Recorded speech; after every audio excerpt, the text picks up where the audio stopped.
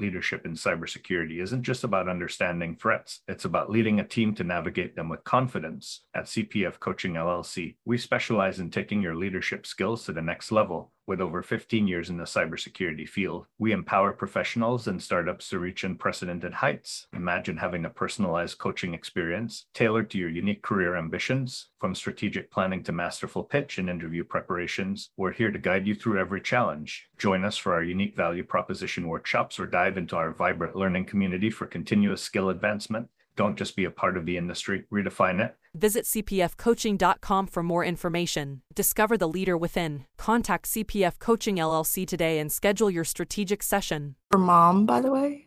It says your mom believes in Santa. We are live. We are live. We're already having fun. Christmas is here. You would think we had eggnog at 11 o'clock in the morning, but I haven't started yet. I am Renee Small, cybersecurity super recruiter, helping awesome people hire great talent. This is Breaking Into Cybersecurity CISO Thursdays on Christmas Eve. James Azar, go for it. James Alex Azar. He officially James Alex Azar. Yeah, if only. Good morning, Merry Christmas to all, and to all a good day. Naomi, the ornament. I'm the ornament to your tree, Renee. You are. And I just love James's sweater because the only part we can see is your mom, which is really an insult to like your mama. Just your mom. I was on this live last night and I was like, I have the ugliest sweater, guys. I had an ugly sweater on last night, but I was like, this one is especially ugly for this show. So today, Christmas Eve, we are bringing cheer and excitement and positivity. It's going to be another Ask Me Anything. And let's jump into it. There's some comments on here already. My friend Tondi, she's laughing at me. Really? You did go all out, though. Renee, you seriously went all out. It's magnificent. It's awesome. So I'll give you guys a tip here. It's in Target. And it doubles as a Halloween costume. Right. Totally. Just don't wear that and like go to the woods. I don't even know how long I'm going to handle this. And to answer Naomi's thing about my sweater. So my sweater says your mom, and then it says believes in Santa. Yeah, you should clarify that. Yeah. You can't see it, but your mom believes in Santa, but it's your mom with a picture of Santa. How bad can it be? It's either your mom kisses Santa, likes Santa, loves Santa. All kinds of different things. What's important is your mom appreciates Santa. But we have imaginations, James. Like we know we can fill in the blank underneath that. We're grown up here, James. This is not the not your mom, fill in the blank. Best comment. Let's see. Exactly. Fill in the blank. Oh my God. Love the outfits. If anybody has an ugly sweater, put it on. Tell us. We will send you the link and you can join us too for the festivities. Come on the show. That's what we did this too early. You know, we should have like postponed this to like by an hour so I can have a scotch and not feel guilty for having a scotch at 11 a.m. Yeah, I mean it's 12 o'clock somewhere. Yeah, but it's 12 o'clock in places I don't want to be, like Europe, right? Like I love America. Like this is where I want to be. It needs to be 12 o'clock in America. Okay, so guess what? All right, let's do this. Next, are we on next week? Are we back next week? We are on next week, as far as I know. New Year's Eve, yeah. So we'll bump it a little bit later, and everyone bring your champagne and I don't know what else, and a New Year's Eve hat or something. What's a New Year's Eve hat? I don't know. So the little spark. Actually, I have one. You have a sparkler, like a little sparkle thing. I have some things for the kids. A little crown that says Happy New Year. The glasses. Come on, James. Anything that celebrates the end of this year is appropriate. Like, just put anything on your head that just says "Get me out." 2020. I wish I could show you my the Happy New Year banner I have for the podcast, but you'll have to wait a week. It's really good. Ooh. I was working on it this morning. Danielle has to join us. Danielle, make sure you're here next week. 2021 hat. I'd love to see Danielle. Sure. Yeah. Come Danielle, on. Even today, bring her on. You have to come on.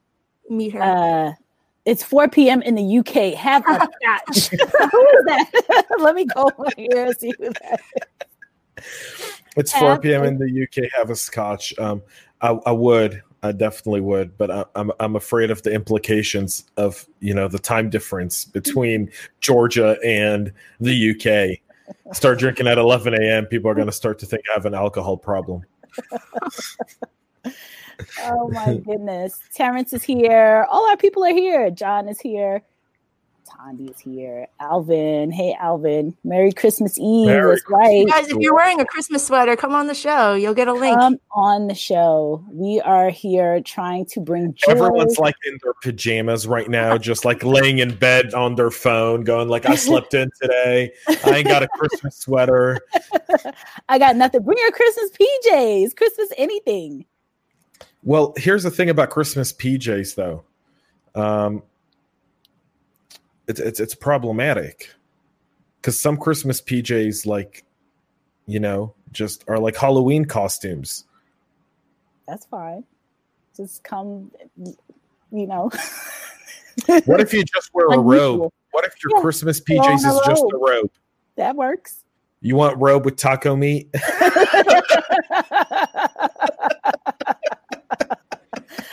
You can wrap up real close. We just want to see your face. Don't want to see anything below that. Are we talking about anything cybersecurity related? No, I don't think we should talk cyber. Listen, I will sum this up all at once. The last 2 weeks have been a crapshoot of just one thing after the other, of people guessing, of narrative. All of a sudden, cyber became extremely political. We can't even get people to agree on what's going on. So in the spirit of Christmas, if we want to talk about cyber, we can talk about the post that Naomi put out, which would just agitate me and turn into, remember Jack, what was the guy's name? The really angry comedian that would always drink a scotch. Something Black. Someone knows this. Not Jack Black.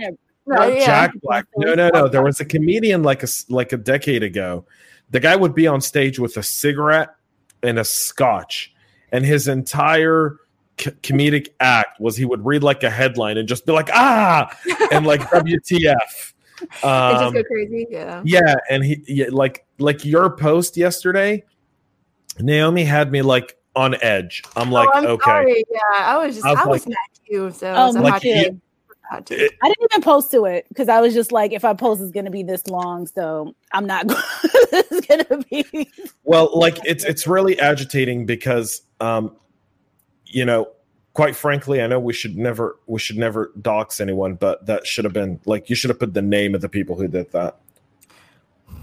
Well, no, I didn't want to give away the person I was talking to, although I'm pretty sure you can figure it out. But the college itself, you can Google it. So if you Google, it's there. It is. And then here's the thing I found out. I only just Googled this like yesterday. So I remember the conversation I had with the person. I was like, I wonder if he's actually learning anything. And so when I Googled the program and then I found this whole thing, that's when I got really angry. And that was the hot take. So by the way, the comedian is Lewis Black. I know people are commenting on the side like Andrew Dice Clay or Jack Black. No, it's somebody said Ron White. Yeah, Ron White also does the same thing. There's a few like old school comedians that would pour a scotch and a cigar or, and just sit there and just really like deliver honest commentary that's just funny. I grew up on that kind of stuff. I really enjoyed it. So now we have your angry uncles arguing politics over dinner. Well, luckily I'm Jewish, so no angry uncles tonight for me. And the beauty of Hanukkah is we don't get together with like uncles. Like we don't like our uncles. like no uncles. No uncles. Yeah. But you are wearing a Christmas sweater, so today you are not Jewish. So today, no, I am not Jewish. My daughter is obviously celebrating Christmas because her mom's Christian. So to to my daughter, and I got this sweater just for her, and it says your mom believes in Santa, so that way she knows that her mom believes in Santa. His very teenage important. daughter. I want to shelter someone. Like I want to do an experiment, right? And I want to take someone and I want to shelter them, and I want them to believe that the Easter Bunny and Santa are real. And I want to keep that until they're 18, and then at 18, break that bubble and see what happens. Yeah, good luck with that one. I'm trying to get my 9-year-old not to tell the 6-year-old. Like, he's so much like, Santa's coming, right? Santa's going to bring this stuff. He's coming from this. It's so cute. And the 9-year-old's like dying to tell him, like, don't. So are you putting out cookies, milk, hand sanitizer, and a mask for Santa this year? All of it. And like a temperature checker. The whole thing. With like a visitor's log. Let us know all the houses you've been at, Santa, in the last 24 hours. Contact tracing. Exactly. Don't touch anything. Leave the stuff at the door. Oh my God. Okay, Reginald says, what do you mean Santa's not real? Exactly. Yeah, Reginald, he is real. He's overweight. He apparently Fauci vaccinated Santa. That's a real thing. A high risk group. He's like hundreds of years old. And he's overweight. He's probably and he travels on a sleigh with reindeers in the cold. Fine. Right, going into random. Does a lot of heavy labor. Yeah. And goes into random people's houses. That's true. Yeah, the random houses high risk. High risk. But hopefully they're all asleep when he gets there, and they're breathing in their bedrooms and not in where the Christmas tree is, so he can drop off the gifts. Oh, Danielle's here. She has an ugly sweater. Okay, Danielle, the link is coming. Woo. Yay, more ugly sweaters. More ugly sweaters. So if anyone doesn't know what Naomi's comments were about yesterday, why don't we talk about it? Are you sure? I don't want to get Alex angry there. Alex. I'm gonna have to go get a scotch. I was angry. I was angry when I posted it, but then I realized, like, the more people who commented, I feel really bad now when the people are like, "I took that course. I thought it was great." I'm like, okay, I get it. Like, some people are gonna really pay $14,000 for this course. So, by the way, this post was I have a mentor. Or mentee. I remember having a conversation with him a while ago about his program, and I was like, oh, well, let me look it up. Let me just see what it's about. And so when I looked it up, I was like, well, this does not look legit. It was literally like a headline that said, become a cybersecurity professional in 24 weeks. And then underneath were bullet points of things that you can get online for free. And it uses things like Kali Linux, Metasploit, like all these like open source things that you can just download. And I was like, who would pay $14,000 for this? So I literally just I took a screenshot of it and I wrote my thing, and then I got like hundreds of comments, and some of the people were like, oh, I took this course, I think it was great, which is good, because some people do need that discipline and that follow up and the accountability. Like, I get it, but a majority of the people, especially well-established C-level security folks, they're like, you do not need this. This is a ripoff, And so there's both sides of it, and I could see.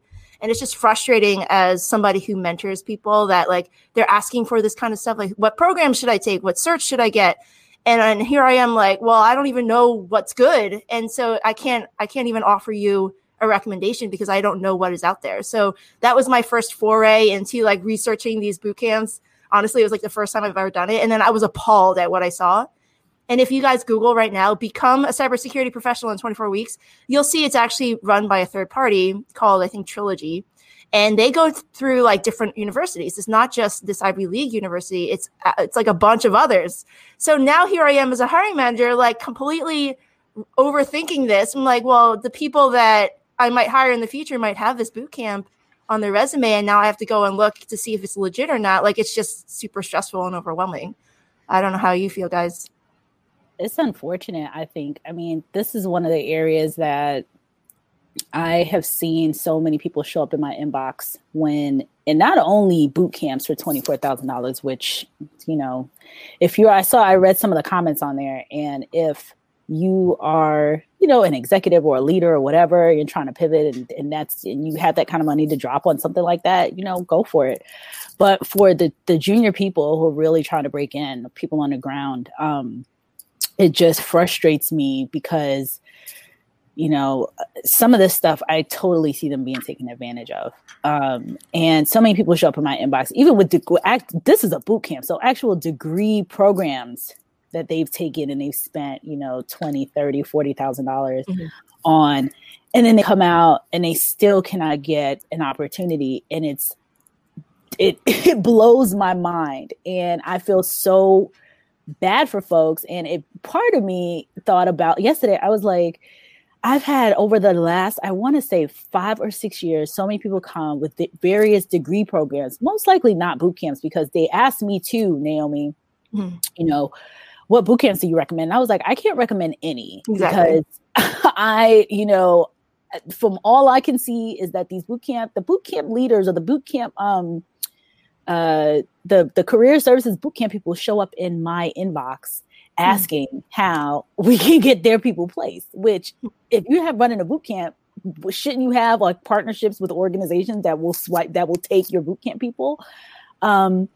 It's unbelievable to me that, these things are out here, but I know they have a target, they probably are looking at like executives, people who can kind of jump in, I guess. But I mean, there's so many programs that provide similar for next to nothing, or a full degree at Western Governors is like $5,000. I've heard good things about WGU. I have, yeah. I've heard really, really positive things. You get the certifications with the degrees. I mean, I've heard really, really positive things, and it's a like 1/3 or one quarter of the cost of that.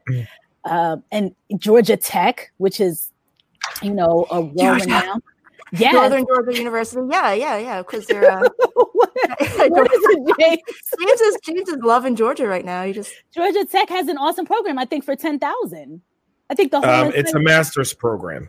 Okay. It's a master's program that teaches you nothing about cybersecurity. It's a cybersecurity program that gives you no keyboard experience and teaches you about compliance. It's a GRC program. Oh no! Oh wow! That's why I went like, don't talk about like, it. Okay. Can people just can we stop? Hey Danielle. Danielle. Nice sweater. Look at that. Awesome sweater. Look at that cool sweater. I love that. No, let's put you up here. Put it on the front. Squeeze it. You can make him talk. Here's awesome. Back to James's point, like this, we don't know as hiring managers that we don't know the differences between all these different programs. And we're just going to come at it with skepticism because that's our natural personality anyway. So if someone says we have a master's degree from so on, we're like, oh, okay. So can I say the elephant in the room? Because here's my challenge with all these big universities that are doing cyber programs. Okay. You have these universities that we look at and hiring, not Naomi and myself, the people who are in HR, when they get a resume, they'll see Western Governor University and they'll be like, what's that? Right? Well, we could value the program. They look at it and go, but here's a guy from Georgia Tech, or here's a guy from MIT, or here's a bunch of people from all these bigger Ivy League schools. They're probably more qualified for the job simply because of the school they went to. The name, yeah. Right? And you have these boot camps that are being run by these name brands for $15,000 or $20,000 or $25,000. That's just like, I'm sorry to say this, I'm a capitalist, but there are some parts of me where this is one of those things where you can't be one or the other. You just got to be a human being and reasonable. People that are trying to make a career switch, people that are working their way up in the world, they go to take on $100,000, $150,000 worth of debt. They go to school, they study only to take a 30, 40, 50 grand a year job at an entry level, right? Where they still live in mom and dad's basement, or they live with a bunch of roommates and can't start their lives, right? Because they got to pay back their student loans. And then they want to get into a field which is created difficult by more bureaucratic and organizational dysfunction. And we sit around and we go, well, like we have to be better as a community and as people in kind of calling this stuff out and reaching out to the people who make these programs and going like we've got a coalition that just doesn't agree with what you're doing, and we need to address it. Ooh. And we don't mind your program, but you're not allowing anyone, you're not making it affordable for people, because someone's going to pay you $15,000 to go be an analyst for 60 or 70. Well, that's what happened with a lot of the some legal programs, some law programs a few years ago, because people were spending all this money on law school and then coming out and they couldn't get jobs. And so obviously you got lawyers, so they're suing. So there's a big thing. Go ahead. You know what I'd like to do? I'd like to go see one of these $5,000 programs, and I want to go do a partnership with them, and I want to take it myself. And I want to log it and talk about it every single day. Yeah. And I want to share what it looks like. And then I want to put it out there for the world to see. I'll do it live. So if you have any connections to like to Western Governors University or any program that is under $5,000, that's the key. It's got to be under $5,000, right? Because I think $5,000 is affordable enough for anyone who wants to break into cyber. That's less than 10% of what you stand to earn having completed this program at an entry-level role at $60,000 or $50,000 a year. Yeah, I feel you. Yeah. Okay.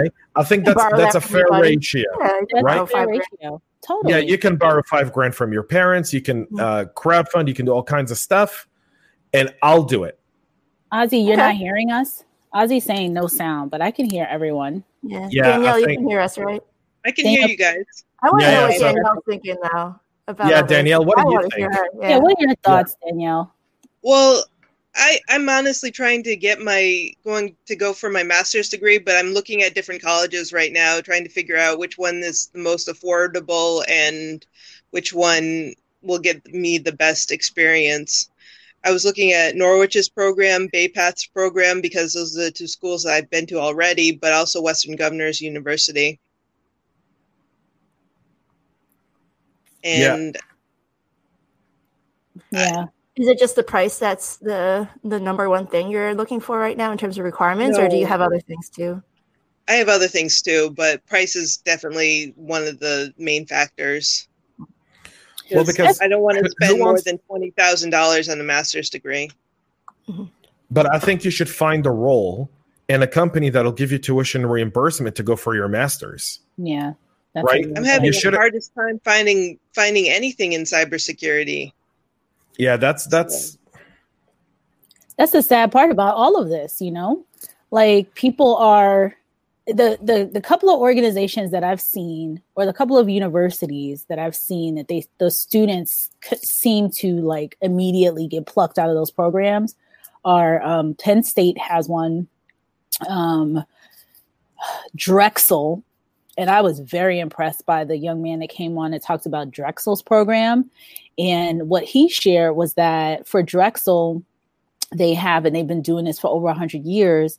They have their internship program. They have an internship, and they have a co-op program. So you go to school for 6 months, and then they partner with all these organizations, and you work for 6 months, and then you go back to school for 6 months, and you work for 6 months. So by the time you have your four-year undergraduate degree, you have about 2 years of experience, real hands-on experience in organizations. They've been partnering with for years.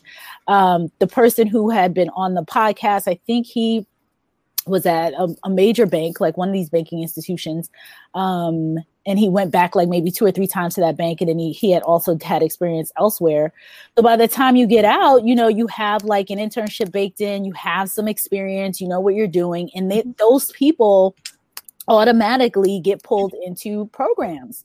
And so more colleges, I don't understand when it's the medical field, like you have internships and externships, so people get experience. Like everybody asks for the experience, but it's like the programs don't want to, for some weird, strange reason, don't want to bake in experience into the program. My school did that too. Stevens Institute of Technology. We have a co-op program, and we have our ROI is the same as Stanford, MIT, like all those big name schools, Stevens has the best graduation rate, the best job offers. Like it's insane. And I joined that because of it.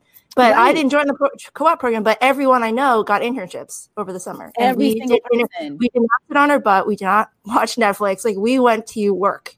Correct. 40 hours a week. Exactly. So I started at 18. Like that was how we all did.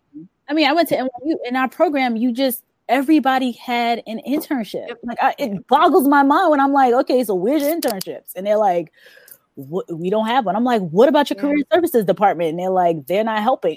It just makes me shake my head. Like I don't.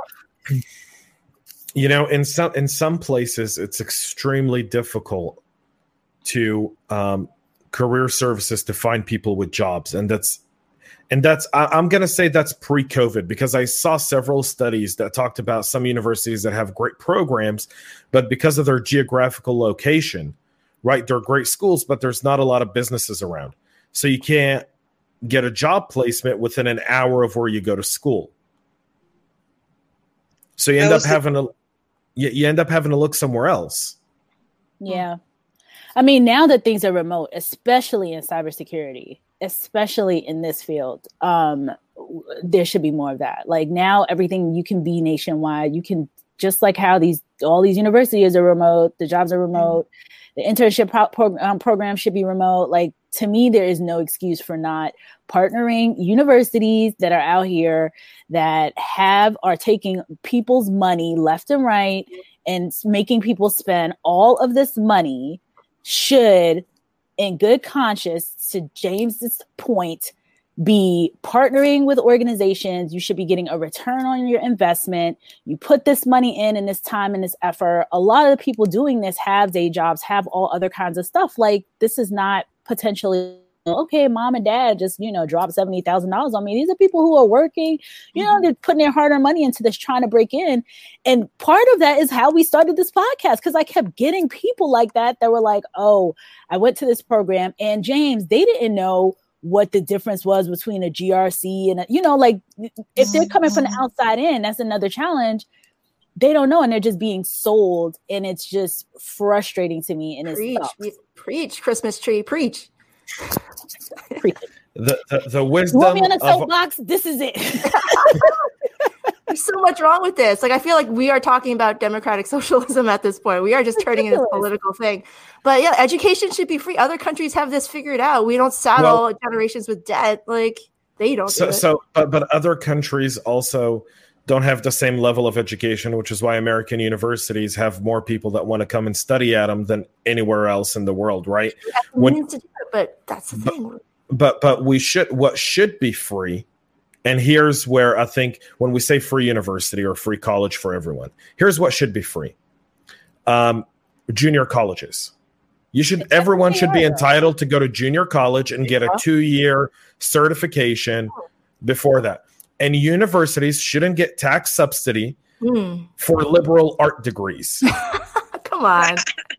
Learning for the sake of learning. No, learning for the sake of learning. But don't learn for the sake of learn. Borrow $60,000 to learn liberal arts at a university to get a degree that no one wants to hire you in.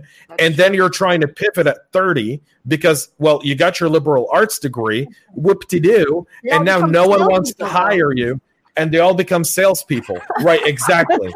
I got my liberal arts degree. So you're like, you got a $60,000, you paid $60,000 to get a degree to go become a salesperson that you could have done for $60,000 less. So how about we make junior colleges free? I like that idea. And four-year colleges, like any private university, should be a business. Offer degrees that people can go get a job on, offer an ROI, partner with organizations. And that's how we should revamp our education system to quantify people. And that should start in high school. That should start in middle school. I don't understand this whole stuff of some of the stuff they're teaching kids today. I'm like, what happened to computers? Why aren't we teaching computer science in school? It's ridiculous. It's and then you want to know these other countries can come and hack us. Yeah, that's why. Okay, comments. edX. Terrence keeps talking about this. Terrence, put your ugly sweater on and come on the show. Put him on anyway. Yeah. Come on. Let's come and talk about edX. This sounds good. Terrence is saying here, Took a 9-month cloud computing course with UMUC for $900, hands-on lab and writing papers. So that's price. Cool. That's a really good price. That's a really nice price. A couple of things Eric had said earlier. Let me go back. Tons of comments here. Okay, so Eric said, Eric's joking. He's like, it's a tree doing a show. Yes, it is. I'm here. Danielle, feel free to chime in anytime. Yeah, chime in anytime. Yeah, you're a guest here. We could fit like what? How many guests can we fit in? Like 10 or something? I don't want to badmouth my university, but I got a degree in digital forensics, and where I'm living now, there's no jobs in digital forensics entry level. So it's more of it should be more of a master's degree program in digital forensics than it should be a bachelor's degree in digital forensics. But then again, I didn't go through the entire program. I transferred and took the core courses and got a degree. But so Danielle, I understand your frustration. I want to propose something to everyone. You just gave me an idea. I want to propose something. We'll see if everyone who's watching, listening, with us here will agree to do this. I propose that effective January 1st, everyone who's trying to break into cyber on their LinkedIn profile, update what they have and what they know how to do, and tag and use the hashtag InfoSecHire. Okay. And then we all share it within our networks and we go, help us get this person hired. And okay. I'll share it. Naomi will share it. Renee will share it. Christoph will get more people to share it. Everyone share it. If you're looking for a job on January 1st, post your profile, right? Saying, this is my degree. This is what I do. Make it a paragraph long. This is my core expertise. This is the role I'm looking for, remote or within this area where you're willing to be. And hashtag it InfoSec hires. And let's start something where we're constantly sharing these roles. Because if you've digital forensics right now is like something every MSP and MSSP and every major vendor is looking for. There's no reason why Danielle shouldn't have a job by January 30th. But I think if we all put our if we all just start promoting the people that are looking for this, we can break through those barriers that exist within, CV sorting. So Naomi, what do you say? Are you down? I'm doing it. I'm in. There's 314,000 unfilled jobs in the United States for cybersecurity, and we need to do a better job. SolarWinds was our come to Jesus moment.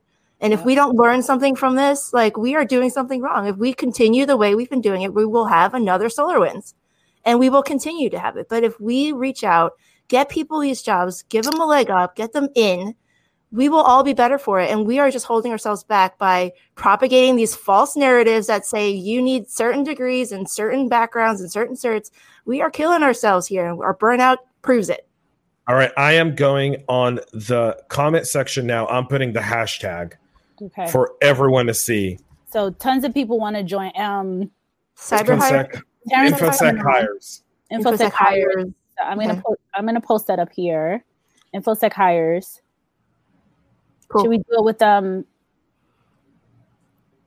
InfoSec hires? That's the hash.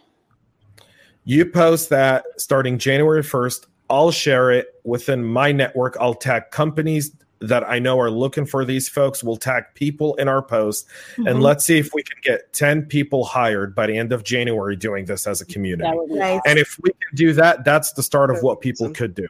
Exactly. That's what 2021 could be for us. That's exactly what it is. So Kritika wants to know, how does a non-engineer break into CISO in marketing or business strategy? I'm thinking she's saying security, maybe, in marketing or business strategy.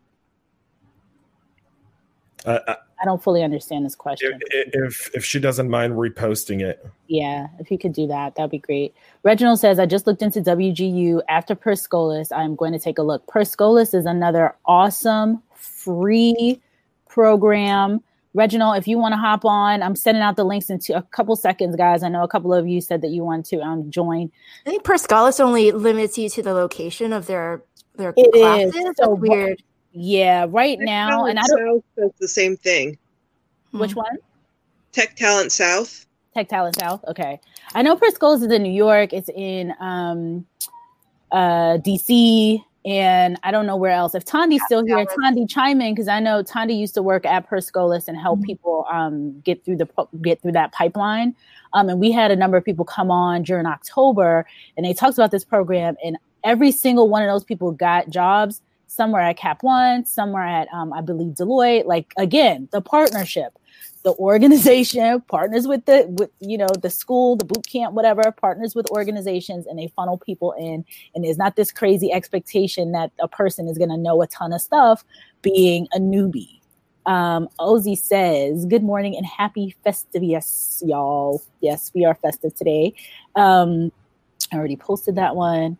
Eric Williams says, school grade certifications or even raw skills really reveal true talent. Talent is revealed by creativity, persistence, and passion. Well said. And fostered by curiosity. Amen. Amen. Eric Williams. Bring them on, Eric. Eric, come on. We're sending you the link too. Sansere says, preach. When James was preaching earlier, we were in church. This is Shady Dave saying, oh my God, y'all in the sweaters. Hey, by the way, if Dave is still watching, Dave just completed, I think it was like 23 years in the military, and he just got a really big promotion. So congratulations, Dave. Merry Christmas to you and your family, man. Thank you for your service and everything you do for our country. That is awesome. We're grateful. General now. He's not a general, but he has reached a very, very it's a huge milestone. I forgot what it is, and I don't want to butcher it. It was earlier this month, and but well done to Dave, and I'm glad that we have people like Dave in our federal government. We have guardians now for the Space Force, so I'd love for him to be the general of Space Force. Like, could you imagine Dave as general of Space Force? General Guardian Space Force? We're launching a bunch of Python red team tools to take down the spaceship. Okay, Terrence, I am sending you the link right now. I know Nancy wants the link too. I'm sending it. So there you go. And Dave is CW4. So he's a chief warrant officer. We'll have to bring him on to explain it. Okay. I don't want to butcher it. My own horn. I just recently lost 100 pounds. Yay, Danielle! Yay, well done, Danielle. Okay, Ozzy says Drexel, WGU, Capella. I don't know about Capella. Our university I've heard of that have good cyber curricula. I definitely heard of the first two. I don't know about Capella. I want to do something where like just rank different courses and boot camps and stuff. Like I'm just gonna go in and just see what these are all about and just give them my hot takes. Be like, this is the best one I could see. This is the next best one, and here's some that you should stay away from. Totally. I think we'll get something out of it. James, that's a great point about location when he was talking about locations earlier. Did we answer? Sansere wants to know why aren't there more cyber internships? Because cybersecurity teams are too busy to teach and mentor. Like when I did that whole analysis of LinkedIn job posts, there's like 1,000 of them. Only 2 of those thousands were an internship. 2. It's ridiculous. That's ridiculous. Ridiculous. And we cannot continue to blame this on being busy. Like we'll be busy for the next 100 years if we don't get people through the pipeline. Every job is busy. Right. I don't see anyone like not busy. I think the challenge with internships in cyber is also the idea of qualifications, right? You've got to be able to understand who you're bringing in. By the way, the most common internships that people always look to like do an internship. They'll be like, hey, James, how do I get an internship at a big brand? And I'm like, why are you looking at a big brand? Go to a vendor. Small companies. Go to vendors. Vendors always have internships. Like if you're in Georgia, SecureWorks has internships. If you're trying to be an analyst or stuff like that, there's a bunch of companies here that all are cybersecurity vendors that would love to have you for an internship. Yeah. But people are looking to like go do an internship at a bank. And I'm like, that's going to be a little bit more difficult because of compliance and regulation and stuff that has to do with it. Well, internship banks tend to have big internship programs. But the thing is, and this is from somebody who worked on internship programs and put together internship programs from soup to nuts, usually an organization partners with a university or 2 or 3, and they tend to do outreach to that university. So what ends up happening, and this is another reason why I think people should always, when you're looking at a university program in order to get a job, because I know some people go to school for all types of various reasons. But if you're looking to a university program or a boot camp or any of that stuff, the very first question I would want to know is, where do your graduates end up working? When they get out of school, how long does it take them to get a job, and where do they go work? And what percentage of the people leave your program and go directly into a job? Period, point blank. If they cannot answer that question for you, move on. Because you do not want to sit in a situation and be paying all this money when, maybe, Ivy League school, whatever, named school, has a great, some other program. And they place people, but their cyber program doesn't place people. You really, really want to know, like, where are these people getting jobs, and how soon after you graduate are you going to get a job, and what the starting salaries are. Information. They have med schools do this kind of stuff, right? They do it all the time. Yeah. Period. Point. Like I worked in banks, not all, but some big banks in New York City. We partner with certain schools. Some of the schools were. And one organization I worked at, we partnered with a school called Baruch, which is a CUNY school, which is a local kind of low cost public institution in New York City. And they have a really good program, but it's not expensive. And we partnered with this school. At that time, I was hiring accountants and people like business people with business majors, things like that.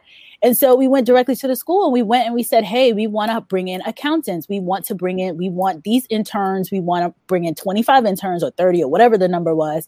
We want them to funnel into the organization. We went around within the organization as the HR people. Hey, chief, accounting officer, how many interns do you want? How many people, what do you need? This is your pipeline. We had those discussions. We went to IT. Hey, CIO, which one of your groups needs internship? We need to get this pipeline going. Like, they do this in organizations. So the organizations partner with certain universities. So folks, you really, really, really want to be asking those questions. When you go to these universities, where are you placing your people? Where? They can't give you an answer. On to the next. Okay, so I sent some links out. Eric says, I will take a stab at cybersecurity internship issues. I was facilitating an internship at a federal program, and the issue was clearances. That's government. Yeah, that's a government situation. But you know what? I've also, the folks that were on last night from Federal Career Connection, they were on last night, Eric, and they were talking about, we specifically talked about federal internships. CISA has one right now. You don't need a clearance. I think you need to be clearable. But where would you get a clearance from if you're a student?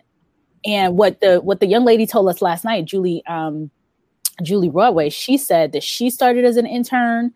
Another lady who was on the month before, the Federal Career Connection folks that were on the month before, that person had started as an intern.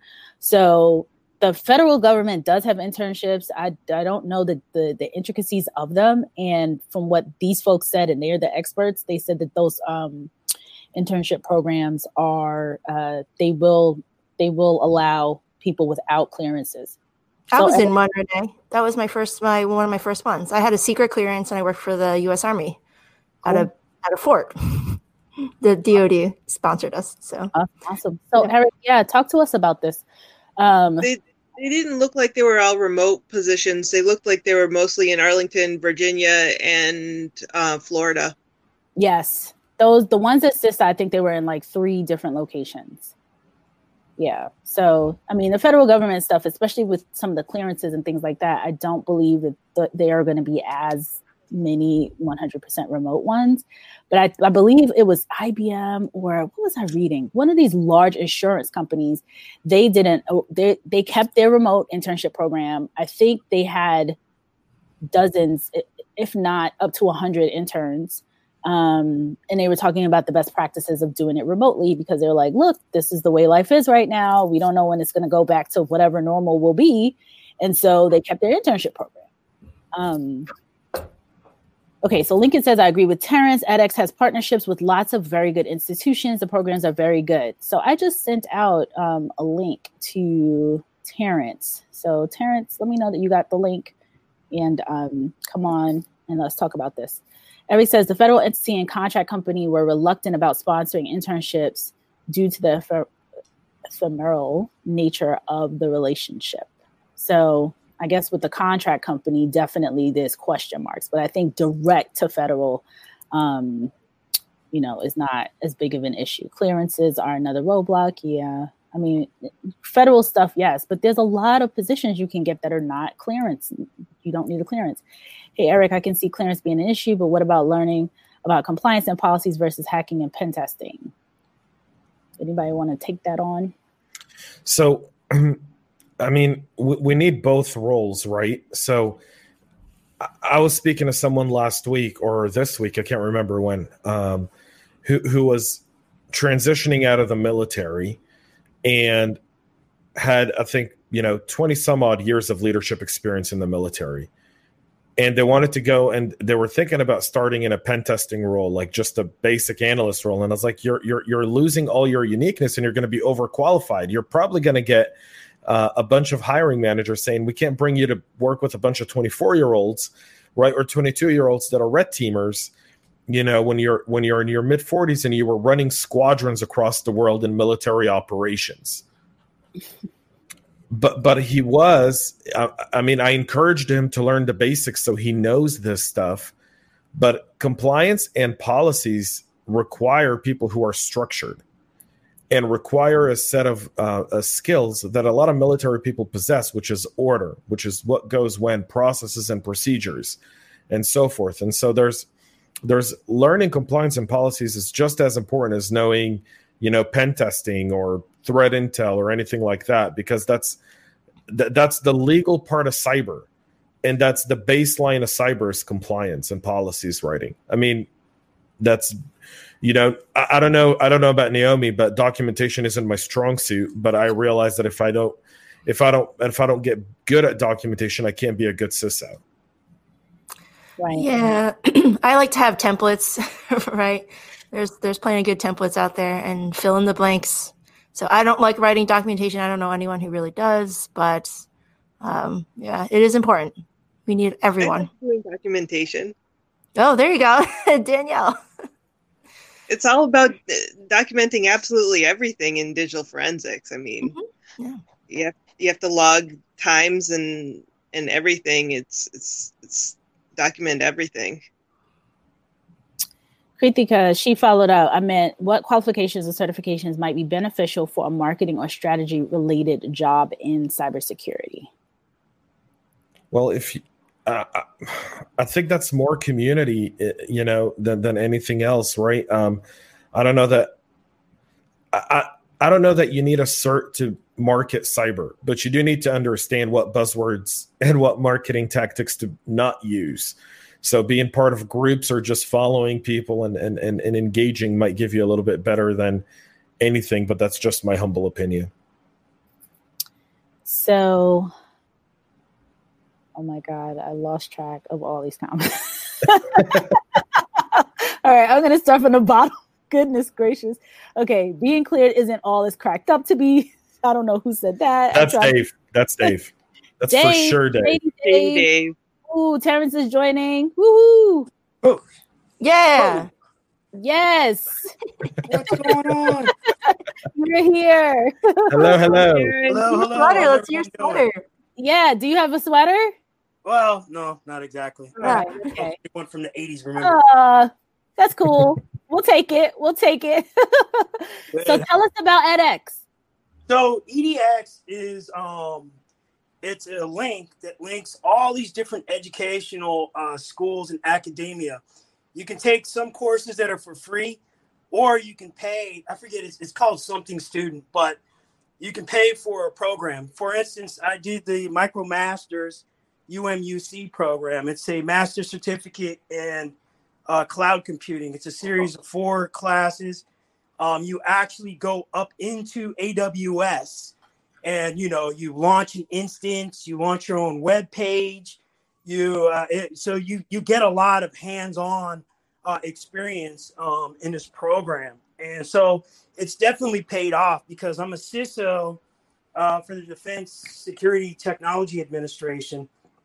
Defense Technology Security Administration, and we're actually going through a cloud migration. Although it's not AWS, it's Microsoft. However, that hands-on experience has definitely helped me out to understand that cloud computing environment. So even if you're a person who doesn't have a significant amount of experience, for those that are trying to break into cybersecurity, that is a very good starting point to look for a source of information for whatever avenue you want to go in cybersecurity, basically. It's great advice. Awesome. Yeah. So Awesome. it definitely is, And one of the other things too, and I'm not sure if you're aware of, the DoD CIO, obviously there's the 8570, the workforce certifications, right? Where you have the information assurance technicians, levels 1 through 3, and then IAM levels 1 through 3. They're actually developing something new that they're pushing out. And when it's coming out, I'm not exactly sure. But what it'll do is it'll open it up jobs, government jobs, where you're not pigeonholed into, like specifically just your security clearance, but it'll allow you, if you have like a degree from a university or you have a certificate program that's aligned with that work specialty, it'll be more easier. It'll be a little more easier for you to get your foot in the door, even in contracting jobs, support for the government. Okay, awesome. Thanks for that good info, Terrence. I'm looking at all that. Yeah, that's great. And that's absolutely brilliant info because the federal government needs as much talent as possible in its arsenal of people, especially early on. I was speaking to yesterday. I was on a call with the former general out of Israel, and he was talking about how they've built a cycle of 1,000 new cybersecurity professionals entering the work field every single year in Israel. And it's essentially because there's mandatory service there. They get 1,000 new people that enter the cyber corps of 8,200 every single year. And then every year, another 1,000 transition out and go into the private sector. Yeah. And then those 1,000 people either go into the private sector or stay in government and move to different branches of government. Right. And so by the time they're 30 years old, though, so think about it. You enter the military there at 17, 18. You finish by 2021. And then if you stay in for 9 more years, by the time you're 30, you've got 12 years of experience. Right. And that's honestly how you create pipelines, period, point blank. Yeah. That's it.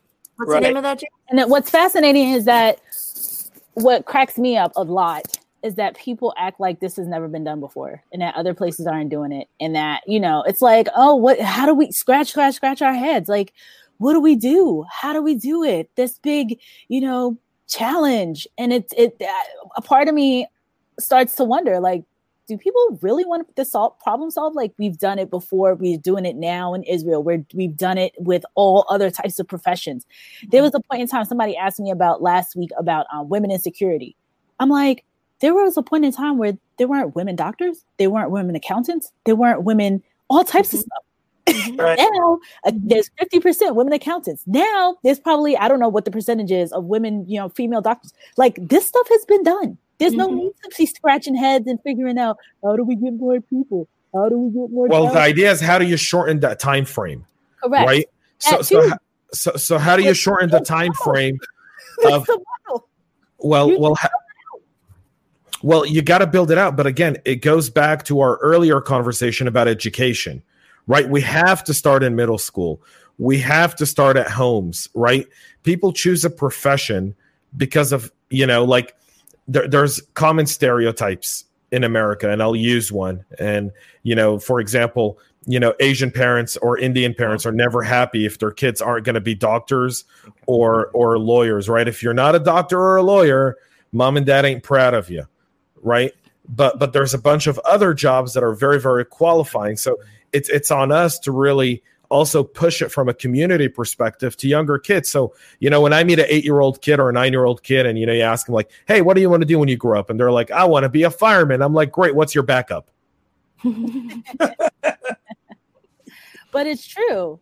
I mean, that's why in other cultures, other countries, I think we talked about this a couple weeks ago, we were all here.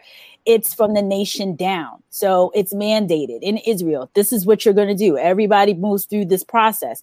In other countries, this is what, in K through 12 or the equivalent of that, this is what the students are learning. This is what they're exposed to. I think Ozzy was on here, and Namdi will talk about this because his parents are Nigerian, that Ozzy was on, and she said, my dad said engineer. There was like 3 options. So James, to your point, it was like 2 or 3 options, and you get to pick one, and then you can do whatever you want to do after this funnel. So I know Namdi wanted to chime in. My daughter wants to be a robotics engineer. Awesome. I love it. Awesome. I love it. I think your daughter should be making YouTube videos of wanting to be a robotic engineer. That's it. Totally. And also to Renee. So you take Israel, right? Israel is a collective society, right? Unlike the United States, and you can disagree with me. Sometimes the United States may be collective at certain times, and sometimes it's not. It's a me, and you get your own type of society. Then it takes people that are live right now that care that you're individually in the fight in the cybersecurity world to actually make those connections, and tie people with other people so that they have success to get themselves through the door. Because if we were a collective society, then the exact framework that James just said would fit right into the United States. But guess what? But Terrence, that fits, because I'll tell you what, I did the Veteran November podcast series where I brought in 30 veterans that have transitioned into InfoSec. Right. And I didn't care about their background. I didn't care where they came from. And that was a collective, right? And that was a bunch of people wanting to help other people. And I'll give a shout out to Larcy Robertson, who, when I said, hey, this is the project I want to do, she reached out to her entire network and had 50 people reach out to me to want to be on the show. Right. Right. So we do have a sense of collective and community. I think the challenge we have is that we talk within our own echo chamber and we're not expanding outside.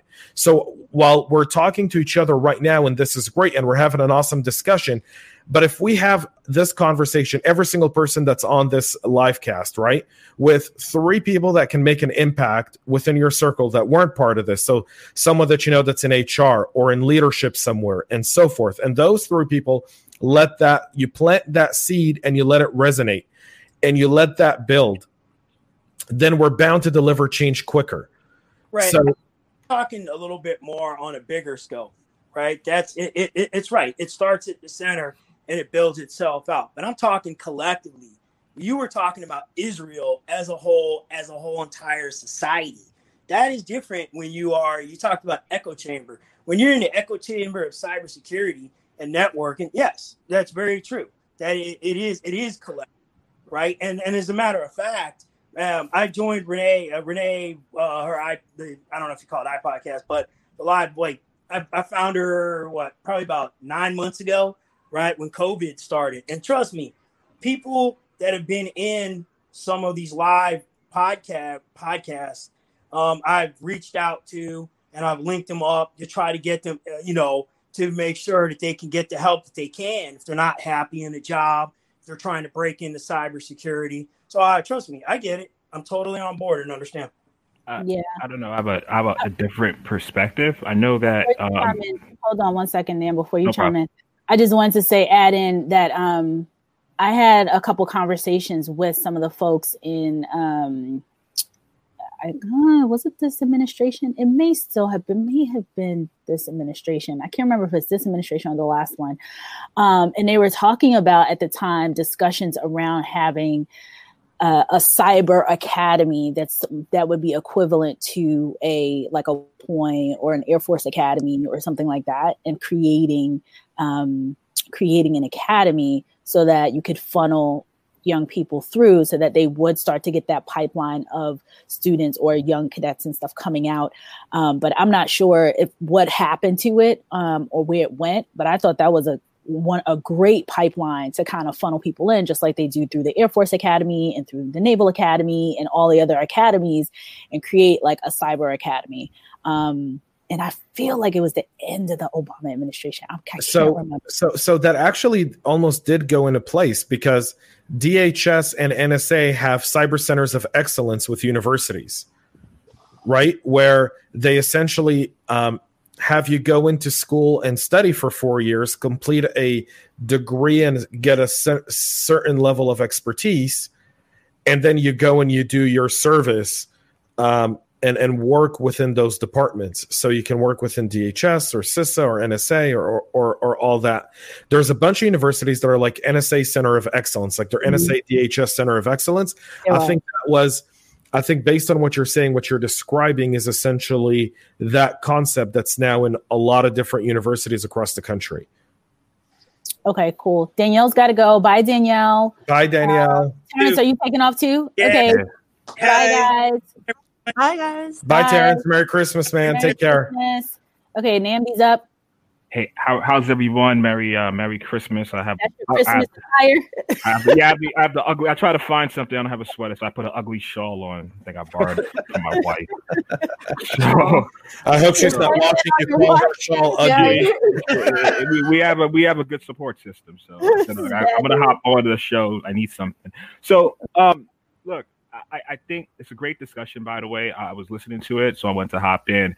I think it's not just a cyber problem, it's a technology problem, in a sense that it's about having zero experience and want to get into technology. It happens that, because of the recent news, cyber is the number one thing everyone's talking about. A lot of people want to come into it. What I don't see a lot, and it disheartens me, professional organizations. I always say this, right? I'm personally part of various professional organizations that do research projects, and there's only in those groups there are only people that are professionals there. People that are in their career at various firms and stuff.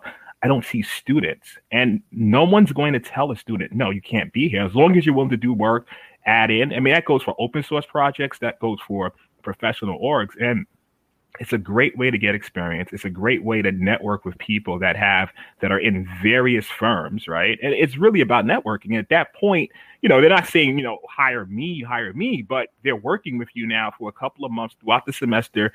You're adding on to the project. You're getting recognition for your resume. You're meeting new contacts. I mean, I think it's a segue that I rarely see college students using, or college or people with that are trying to get into technology. I mean, there's various cyber projects in the Cloud Security Alliance I've been a part of for like a couple of years now, various working groups from blockchain to quantum to, you name it. And then there's various other ones. And it's just something that I don't see. And I think it's really a hack to volunteer if you can't get a fancy internship. What are your thoughts? Yeah.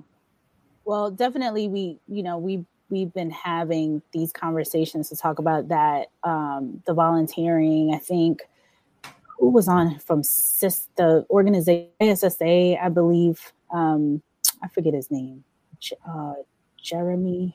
I can't remember his name, but somebody came on and talked about the power of volunteering. There was a young lady who was on, who also was a part of a professional organization. I think it was ISSA again in North Carolina area, and that's how she got her first job. Nice.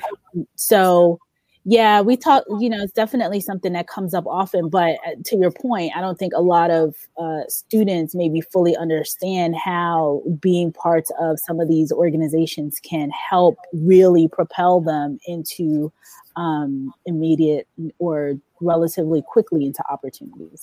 I mean, even existing professionals, right? Like we're working right now on the DLT framework. It's a security paper we're working with, and various firms. I think the DTCC is sponsoring it, and it's an ongoing effort, right? If you don't, you might not have experience with certain technology like blockchain, but something you're interested in. Now you get to be part of a work group. You get to contribute. You get to constantly be around that, and it goes for various things, from cloud to application security to whatever you want to do. And that's just one group. Like I said, there's countless groups. Like you mentioned one, there's various ones. And, I'm basically a fan of them. And what I just don't see is I don't see people, everyone I see there, they're currently well into their career. I don't see people outside of it. And I'm always wondering, like, this is an easy hack. Like, just, so. Right. Why aren't newbies in there? Yeah, so why not? Get in there, folks. I even advise people still, and they just never come. So I don't, I don't get it. I don't know. Charles, Merry Christmas, great people. Thank you for the great insight. I'm trying to get to all the questions because there were a couple more questions. Folks, it's 12:10 though. Do you have time? There's a couple more questions in here. It's Christmas Eve. And I'm Jewish, right. So I've literally got I've got all the time in the world. Wow, love it.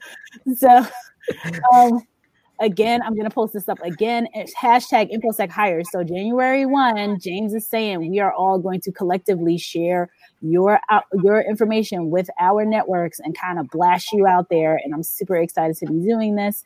We got to get Justin Jones on this too, because he has a ton of veterans that I think this would kind of blow up even some more. Kritika says, does anyone know or have an opinion on cyber marketing professional certification from NICS? I don't know. What is cyber? That's part of CISA? Yeah, Training Search Institute, certified cyber marketing professional. I've never heard of it before. Well, the federal government is trying to make money, folks. That's an interesting one. I want to know who in CISA came up with this one. You know what's not in the marketplace? What? Marketing professionals for cyber. You know what we're going to do? What? We're going to certify them.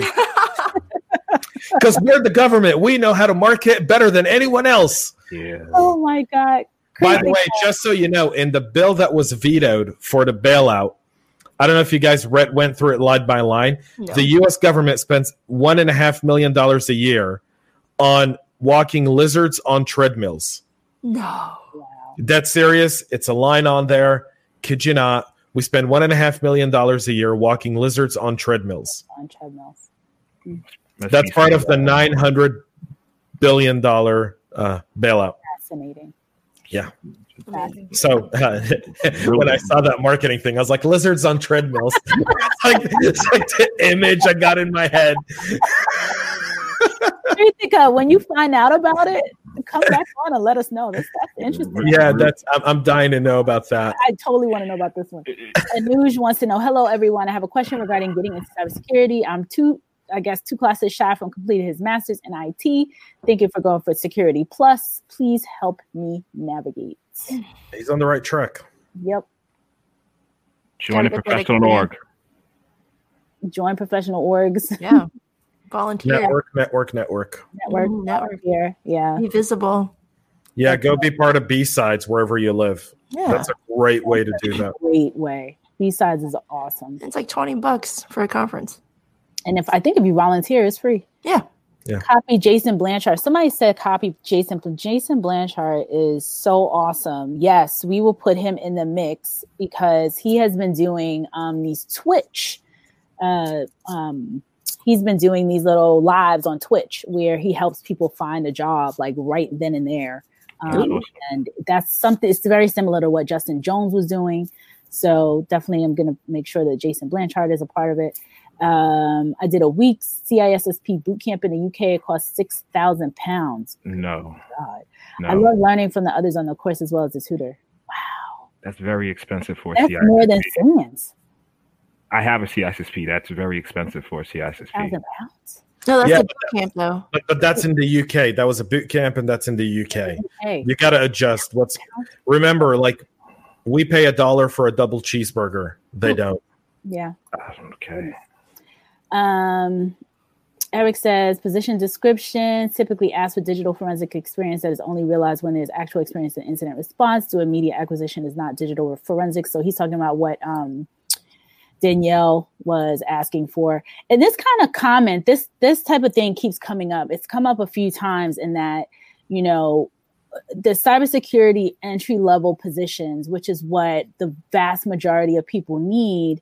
It's like you're preparing people. You need people at the mid-level, but the schools are not even preparing them for entry level. So it's just this. It's like you're trying to teach somebody stuff that it's going to take a while for them to get, and they need the experience doing it. So I've seen that issue too. Perscolas is also in Atlanta. So anyone in Atlanta, Perscolas is free, folks. FREE, 6 months. Oh, and Reginald is saying it's remote now. So check them out. Perscolas, and she Sonore spells it correctly. Reach out to them and see how you can get into their program. It is 6 months full time, from what I understand. So 40 hours a week. You cannot have a quote unquote day job while doing it. But at the end of it, the great thing is they have real partnerships with organizations that have funneled tons of people into. That's awesome. Yeah, they do place their people, and it's free. So it's free and you get placed. I mean, if you have the 6 months, there's somewhere to go. That's not bad. Was a good free program in getting certification and getting experience as a new graduate. I have a free program, AWS Educate. Is that the one through AWS?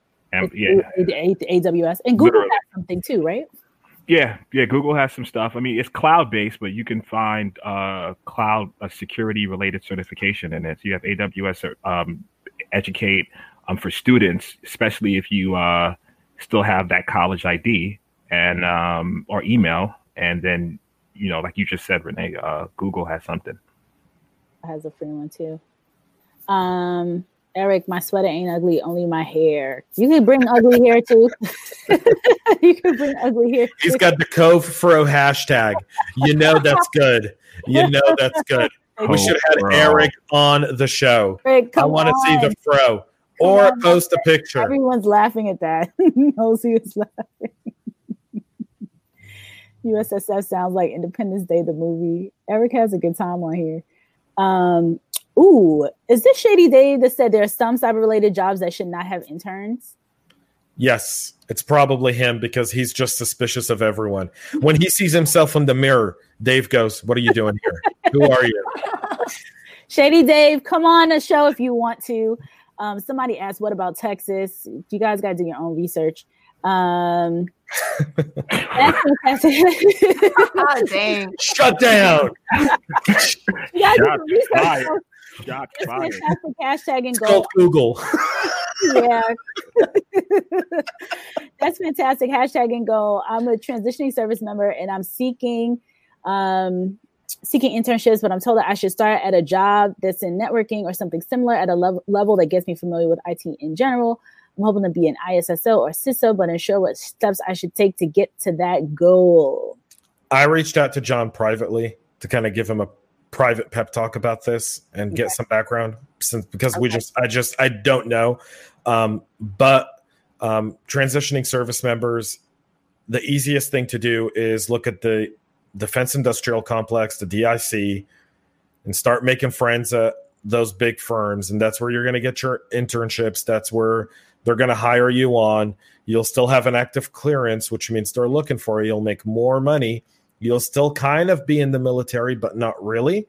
So it's a little bit easier from a transition from all kinds of aspects to go down to Defense Industrial Complex for a little while and then go the completely private citizen route. Yeah. People are looking for paid internships, and Eric, we agree. Internships, I don't know if this is still the case, but at one point there was a whole big blow up in regards to internships and that they should be paid. That I don't think free internships are a thing. Pay your people. Pay. Okay, we already answered Anuja's question. We don't know what internships are in the Dallas-Fort Worth area. We think yeah. Go. So I have a story about that, about terms of internships. So my niece, she graduated. She was in a university in Michigan at the time, and she wanted an internship. And, my sister gave her great advice. She said, listen, go to look at small companies, right? Go to the job ads and see who's hiring for your particular role and contact them and say, listen, I know you're hiring this role, but until you find that full-time person, I can come in for, an internship process and help you accomplish some of your goals. And I mean, she did it a few times and it actually worked. She got an industrial engineering internship at the time. This was years ago. And, the whole point is people are asking about Dallas or this place or that place. Sometimes it's like you kind of have to be a little bit creative and a little bit out of the box to create the scenario for yourself, and it could possibly work. Like I'm sure if you call one of the CISOs on this in this conference right now on this podcast, and they had a job opening, but it was hard to fill, and you said, listen, wrote them a letter, contacted them, right, as an example, and said, listen, this is a skill I have. This is the value I can bring. I can do it for an internship and help you reach some of your goals. I mean, it might work, it might not, but at least it's a different shot. So I like it. Yeah. Yep, totally. After completing my MBA, I started a cybersecurity master's, and all I learned was theory. I grew frustrated and stopped after 3 classes in the program, and I started earning my IT cybersecurity certifications because I wasn't learning anything practical of which I could use. Oh, beauty of our education system. When people say, look, Georgia Tech's got a program for 10 grand, and then you realize it's all just the theory of regulations. And then somebody, and I'm wondering if this is Shady Days. So I definitely agree. That's a shame. It really is. I think he asked this already. Okay, Tyrone says, can you speak on the value of teaching yourself via free online resources that are available via YouTube, and how one might evaluate the content on YouTube so you focus on beneficial content? I always wonder why people assume it's YouTube. Like, I just buy books. I learn from books best. So I don't go straight to online resources. I mean, Cyber is great. Caveat, I am an instructor, but like online resources are great, but I think books are better. Like, you just buy a book. There are so many out there that are amazing, and just read through it. There's examples in there. Sometimes they come with little labs. Go through them. Like, those are the kind of things that I learn best from, not just watching YouTube videos. So there's a bunch of guys that do a bunch of cyber trainings right on YouTube that you can go to if that's your thing. Because I, like Naomi, like to learn from books. Hence, there's books behind me everywhere. I have books everywhere. I am still a paper book guy, right? Like, I still like to order my book on Amazon or, something and wait for it to come in the mail. Like, I don't do the Kindle either. Yeah. Is my book here yet? Is my book here yet? Is my book here yet? I like it, and I love the smell of freshly cut wood that becomes my paper. There's something very evolutionary about that. But if your thing about learning through video, which I know some people love to learn through video, YouTube, there's a bunch. There's like Jason Dion. There's a bunch of guys out there that do really cool stuff. You can look at views and reviews, look at comments. If they don't have any comments on their video, if they turn off their YouTube comments on their videos, ask yourself why. But you can always just look it up and kind of see that. You've mentioned a bunch of free stuff from Cybrary. There's the Khan Academy, KHAN. They have a bunch of free stuff. So bunch of free stuff out there. Here's the one thing I will say though about teaching yourself. It's great when you nail the interview. When you come to the interview and say, I teach myself all these things, we're going to love you. Rarely will it get you through the door. And that's just a sad reality. So you can teach yourself all you want, but go get a Security Plus or get something that'll get you through the door. So when you come into the interview, I know that your skills isn't just Security Plus, it's way beyond. Right. And I think Andy has a point too, because you use Udemy and a bunch of other places. Yeah, I'm when it comes to online resources, I'm like a geek when it comes to that. So as much as the paperback, they have a paperback people here. I'm not a paperback person. I do have some because they get really heavy as you move, and I like carrying. I don't have it around, but I like carrying thousands of books in my Kindle. So I'm a digital guy. But in general, one of the greatest resources. I like Udemy a lot. But if you have a LinkedIn premium account, I think it costs about $500 a year. LinkedIn Learning is phenomenal, in my opinion. It's one of those added benefits of having a LinkedIn Premium account. But the classes, from how to install Kali Linux so you can do some pen testing, from different security compliance classes, business class, it just goes, the list is long, because you're not paying per class. That just comes as an added benefit of having the LinkedIn Premium account, and the classes there are just awesome. And then from there, once you get really good classes and you want to dive in deeper, you kind of start understanding what type of content to search for on YouTube, or what type of classes to buy on Udemy, right? And to the point earlier, right? If you look at my profile, I like certifications. I think they're cool. I know some people, I think if you have a good mix of certifications and hands-on, it's great, because in my opinion, sometimes a certification helps you with the interview, because you could talk through you could talk like the terms, like people want to hear, okay, this term, and then the hands-on, that's a whole different story. And the CISOs could chime in on that. Okay, cool. More stuff here. By the way, vendors also have like a bunch of free resources. Like every vendor, like Attack IQ just launched their academy, which is brilliant. It's got some great classes for absolutely free. Excellent. Attack IQ. Cool. Lincoln said when Terrence was on, for some of the institutions on edX, the Micro Masters program allows you to gain credits toward a graduate program. Courses are very hands-on and requires dedication, at least 12 to 14 hours a week. So edX is one we definitely have to look at. People talking about your ugly shawl. That is not that ugly. Eric says the ugly shawl. I'll let my wife know. Thank you. Charles is laughing at lizards on treadmills. $1.5 million of our hard-earned taxpayer money goes to study lizards on treadmills. Probably some really diesel lizards. Sands in the UK is 7,000 pounds. That's the equivalent of like $10,000. Wow. Or maybe even more. Do you guys think, let me ask you a question. Does anyone think that's when he's talking about 6,000, 7,000 for certs, is anyone but me thinking that's way too expensive? This is pounds too. So am I taking crazy pills?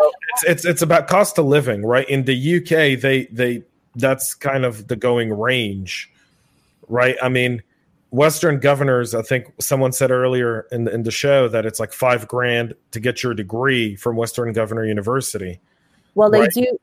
The way Western Governors works is that I believe it's still $5,000, approximately $5,000, but you have, it's almost like a block of time. So you have $5,000 per 6 months, and you can take as many classes as you want in that 6 months. So if you have nothing else to do, you could technically complete in 6 months and only pay that $5,000. But I believe you can, most people I think do it within 1 year. So it's like a golden corral kind of thing. If you show up really hungry, you can eat pretty much everything there. But if you had something to eat beforehand, you're probably not really going to eat everything. Some people have accomplished it in that period of time, but most people do it in like a year to a year and a half. I think, Naomi, I saw a post from you about Sands, and you recommended it to someone, and then when they went to go back, it was like the price like quadrupled or something like that during that pandemic. Not quadrupled. No, I was wrong about that. The last time I checked was a year ago. So before they raised their prices in October of 2019. So the SANS person corrected. They're like, we did not raise during the pandemic, even though all the evidence I had was well, the last time I checked, it was 6 something or 5 something. It was ridiculous. And I remember taking them back in 2008, 2009. I'm like, there's no way my company would have paid $7,000, $6,000 for me to go take these courses. There's no way. It was $5,000 back in when I took 1 or 2 SANS courses in 2012 or 13. And I feel like it was like 5,500-ish, something like that. I think what SANS does, which probably makes sense, is they probably align it to the tuition reimbursement amount that qualifies for the companies, because they know that it's a company-based thing.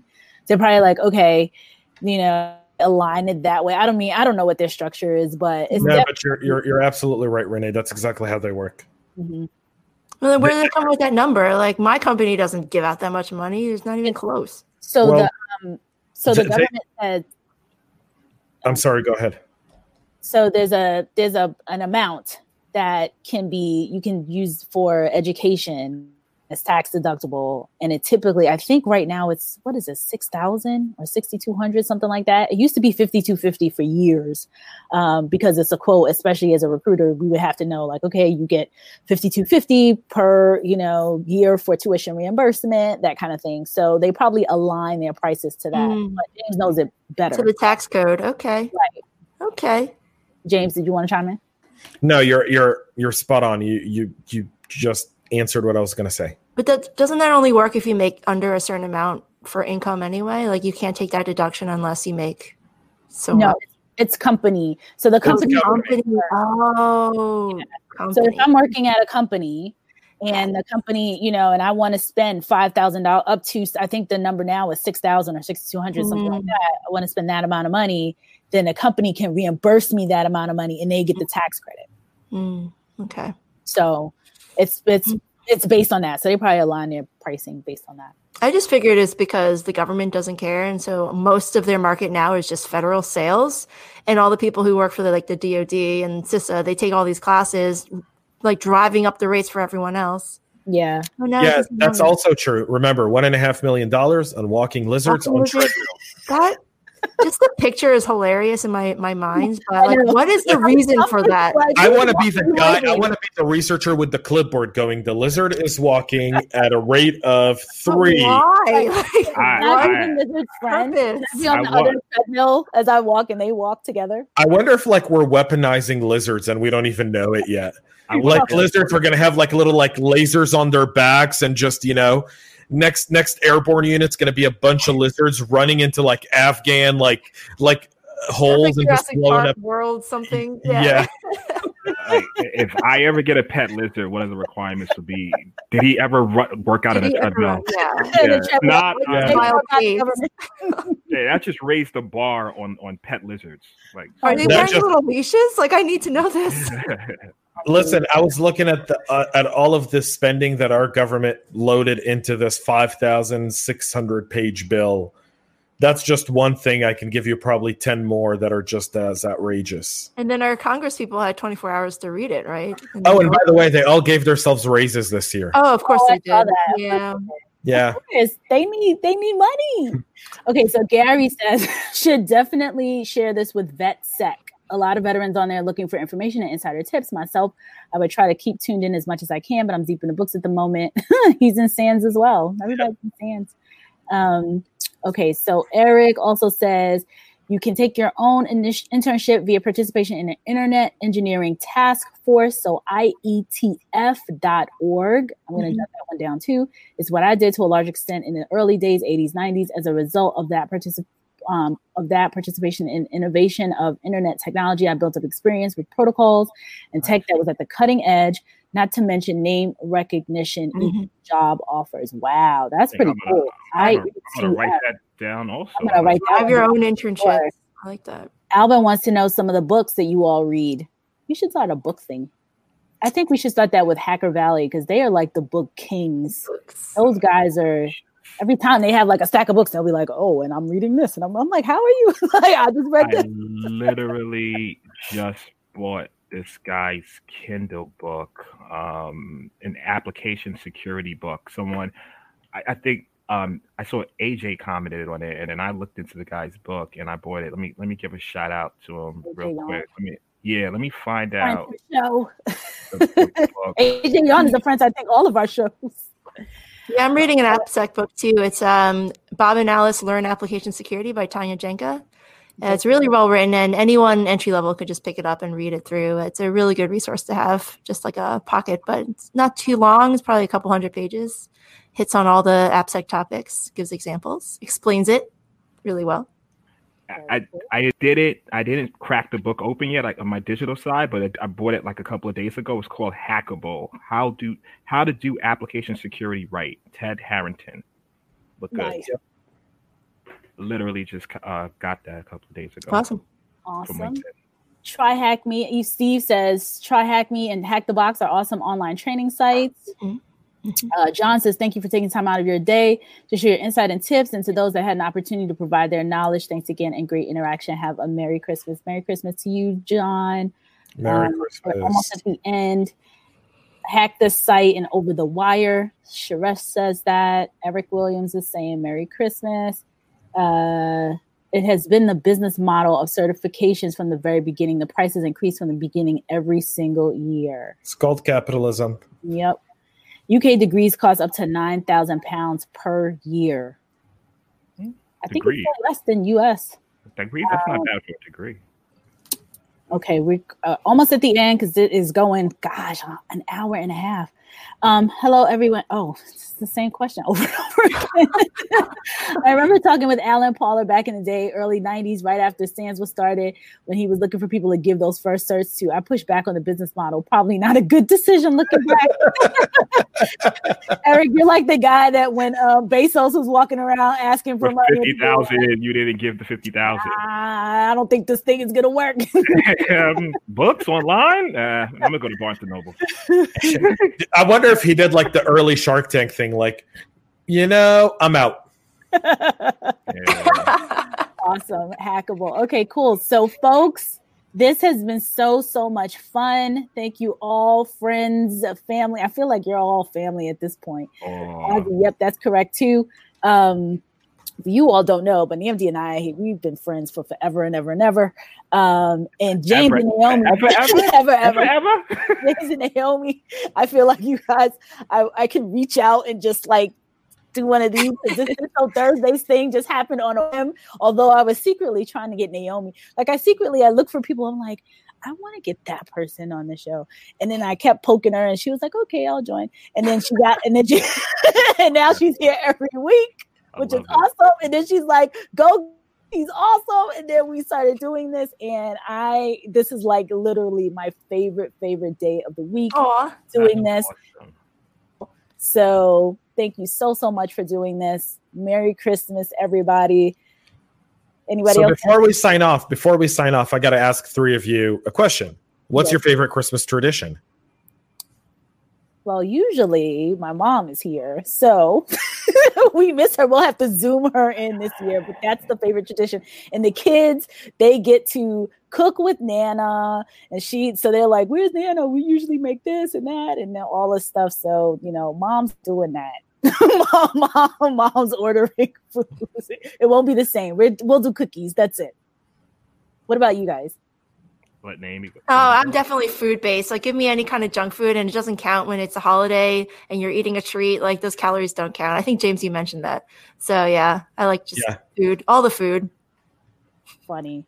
Yeah, it's usually a food situation. Mm-hmm. She's cooking, even though it's two of us. She's cooking for like a whole tribe. But I'm gonna work out. Yeah, this guy's a workout fanatic. That's what I'm gonna do. That is a good thing to do. Pandemic, it's a whole different vibe now. It's a whole different vibe. Eric says, "Merry Christmas and all of the New Year's yeses. Stay safe, and if you have, drink one for me too. Oh, we will be drinking, and sir, my eggnog will be spiked." I will say this though. Yes, I have a survey right now that's really important for me to get as many people on it as possible. It's on my podcast page on LinkedIn, and the question is very simple. Is Die Hard a Christmas movie, yes or no? Yes, it is. What? Of course it is. Even my kids. Die Hard. I mean, it's really important. I was in a debate yesterday, and someone said Die Hard is not a Christmas movie, and I was all like, dude, you are wrong. He's wrong. I have a tradition. It's Home Alone 1, Home Alone 2, Die Hard. That's how you do your Christmas Eve. Wait, every year? I've been doing it since my daughter was born. That's so cool. So we do Home Alone 1, Home Alone 2, Die Hard. When she was younger, we used to add Polar Express somewhere in there. Oh. Right? Because you can't do Christmas without Tom Hanks. Like, you've got to have Tom Hanks some part of some tradition. That movie's so creepy. No. What, Polar Express? Yeah, it's got that uncanny valley thing going. Like, it's just creepy. Those characters look weird. I watch that one. My favorite part of that is all the moose on the train tracks, and he's trying to clear them out. I was like, I would have brought out my hunting gun. I'm like, I got meat for 10 years, folks. So guys, let's wrap. Enjoy your Christmas. Don't drink too much. And we are back next week. We're doing New Year's Eve New here. Year's Eve, 2020, get out. Yeah, New Year's Eve. Go out, party, invite people over. Don't snitch on your neighbors. I don't know if we're going to do it at 11. Should we do it a little later so we can have our drinks, so we can drink champagne and get everybody? Yeah, and if you're alone tomorrow, by the way, selfless promoting here, but Charity and myself are going to do a live stream tomorrow at 1 p.m. on LinkedIn.